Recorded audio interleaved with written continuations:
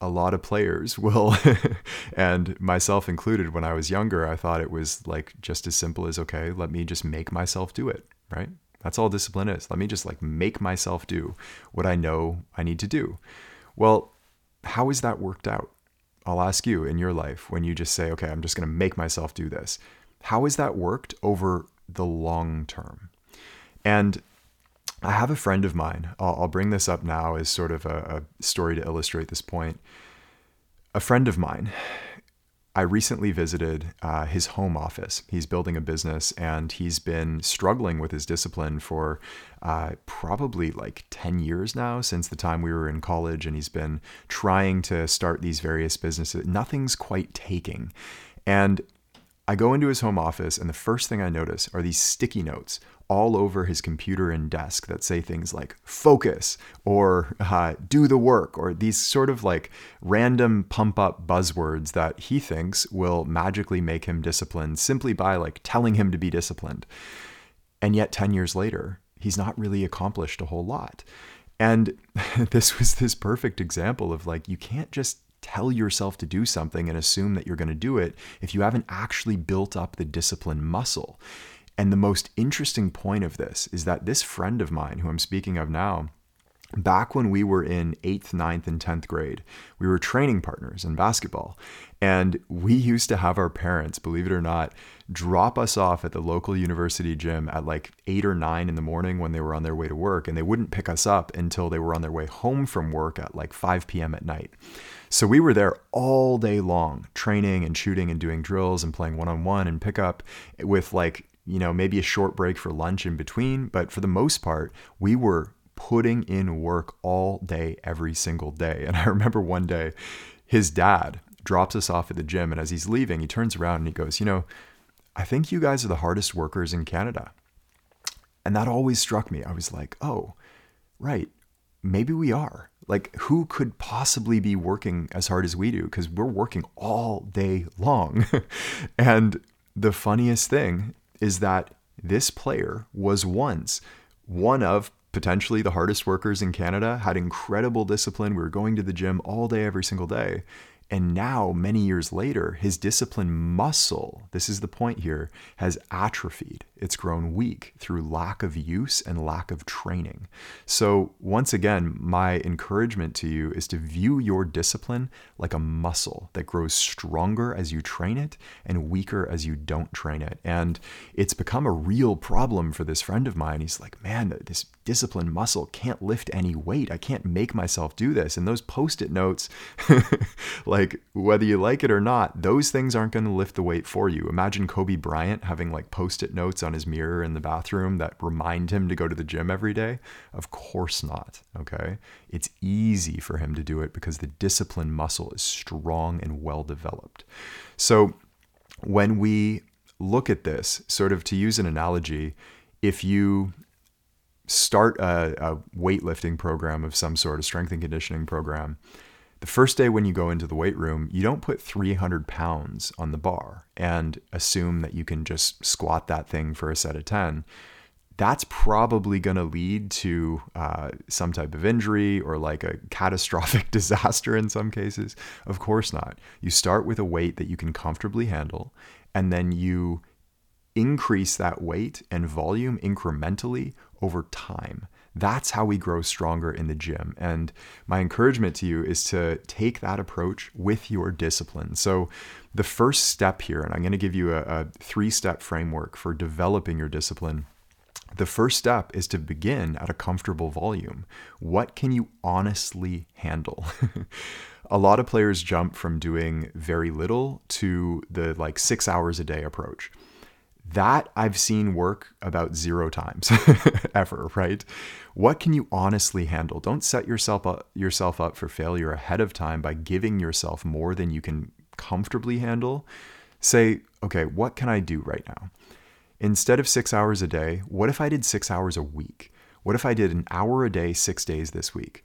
Well, that maybe I can comfortably handle. Maybe it's even less than that. Maybe it's like 4 45-minute workouts this week, and I'm going to start there. Next week, I'm going to go to 5 45-minute workouts. And then the week after that, it's going to be 5 1-hour workouts. And then I layer in my strength and conditioning. And then I layer in another, aspect of volume. Maybe I put 2 days of scrimmaging or something like that. But we do it over time incrementally. So begin at a comfortable volume. And what I've found for myself, I won't say this goes for everybody, of course, but I think it goes for a lot of like really driven basketball players. We assume that we can handle more than we actually can. And so when I first started like writing my training programs, I just assumed, okay, I'm going to be able to do 6 hours a day, or I'm going to put in like 3 workouts a day every single day. And if I'm being honest with myself, those approaches almost never worked. The approach that really does work is give yourself less than maybe you think you can handle. That's going to be the sweet spot, and then grow from there. We want to make sure that we actually do the work that we wrote down. And one really useful framework that I've used for this, and one that actually is misunderstood, so it requires a bit of clarification here, is what I call the 80% easy rule. And when I say easy, I don't mean the work itself is going to be easy. I mean, it's psychologically easy to bring yourself to do that work. So let's say you're in the gym doing a set of 10, right? If for that set of 10, you put a weight on the bar that you could only do for 5 reps, well, that second 5 reps, 6 through 10, are going to be really, really, really painful, if not impossible. 80% easy means that you put a weight on the bar that you can do for a set of 10, that for the first 8 reps are strong and smooth, and that last 2 reps is a little bit of a grind, right? But you get it up with good form. That's the approach that we're taking when we're developing an overall volume for our training program and an initial weight that our discipline muscle is going to carry. It should be 80% easy for you to bring yourself to do that work. And about 20% of the time, there's some grind. That, of course, is going to increase over time. So the weight that you can do for that set of 10, 8 smooth, strong reps, and then 2 grinding reps, that weight's going to increase. So when I say 80% easy, it doesn't mean that you use the same volume forever. It just means that you start. Where can you, where's the sweet spot where you can bring yourself to do the work with about 80% effort in your mind, or rather 80% effortlessness. So rather than, as we've been saying, training 6 hours a day right off the bat, maybe you do 45 minutes a day, Monday through Friday, or whatever the case may be. It's going to be different for everybody. But again, follow that 80% easy rule, and I think you're going to find the sweet spot for yourself. If you are doing cold showers, which is something we recommend for all of our players, and right off the bat, you say, I'm going to do a 5-minute cold shower, freezing cold as it'll go, first thing in the morning, every single morning. That's probably going to be a little bit much for most people, except for maybe the fanatics. Maybe you start off with 1 minute of cold water at the end of your warm shower every day. And then next week you do 2 minutes of cold water. And then you decrease the time of the warm shower. And then suddenly you're doing a 3-minute cold shower every morning, and it's actually comfortable because you built up to that. If you are beginning meditation practice, which again, practice that we recommend for all of our players, and you say, okay, I want to get really good at meditation, so I'm going to meditate an hour a day every single day. Well, that's probably going to be a bit much initially. Maybe you start with 10 minutes a day, and then you add 3 minutes per week or so. After a month, you're doing 20 minutes. Another month, you're doing 30 minutes, and it builds up from there. That's going to be a sustainable approach that's probably about 80% easy for you.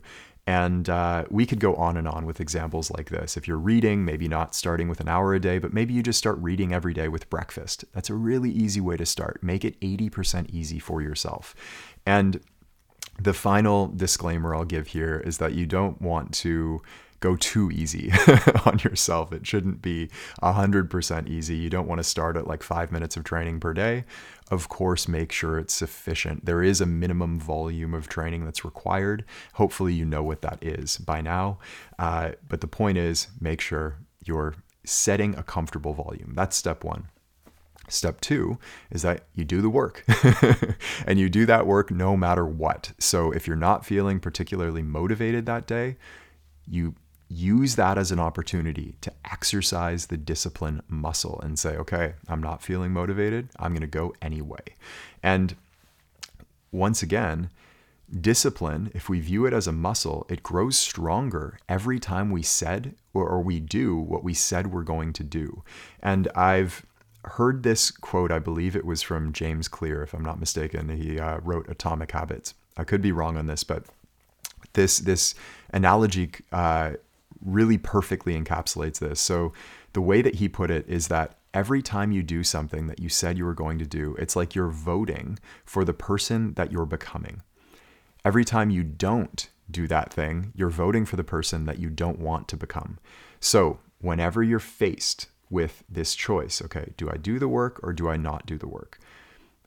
That, on a very real way, is when you create the person that you're becoming in the future. So vote for the person you want to become. This is when we strengthen the discipline muscle, or we let it slide and we get a bit weaker.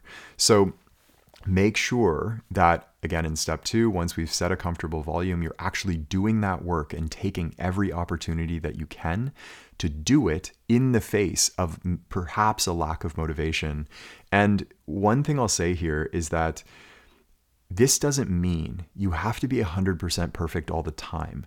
Allow yourself to be adaptive and find a way to be consistent over time. So if this means that maybe life gets in the way, you have a pile of homework and you can't get to your workout one day, double up the next day. If you set like a volume of 6 hours of training per week and you're a little bit behind, maybe you do a longer workout on 2 of the days or something like that. Allow yourself to be adaptive and just get the total work in however you can. Of course, we want to stick to the schedule as best we can, but no schedule is going to be adhered to 100% of the time. That's just reality. So if you take that approach and you don't say, well, I missed a workout today, so my whole week is shot, I'm going to start up again next week. No, find a way to just get the total volume in. That is what is going to, once again, develop that discipline muscle over time. And finally, and probably obviously by now, step 3 is just consistent incremental progress over time. So once again, we said earlier that 80% easy capacity grows. As it grows and the weight on the bar, so to speak, for your discipline muscle can grow heavier, just add a little bit at a time. Look for a way, and my general advice for most players is to look to increase the overall volume in some way every week.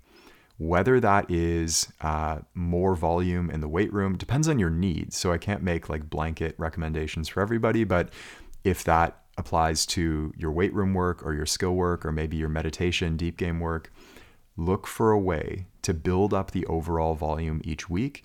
And my strong recommendation here, and a point that I've missed on in the past growing up, and a lot of players are missing on, is to look at your schedule holistically. Don't try to increase the volume of every single part at once. So if we have our skill work, we have maybe our studying and homework, we have our strength and conditioning, we have our deep game work.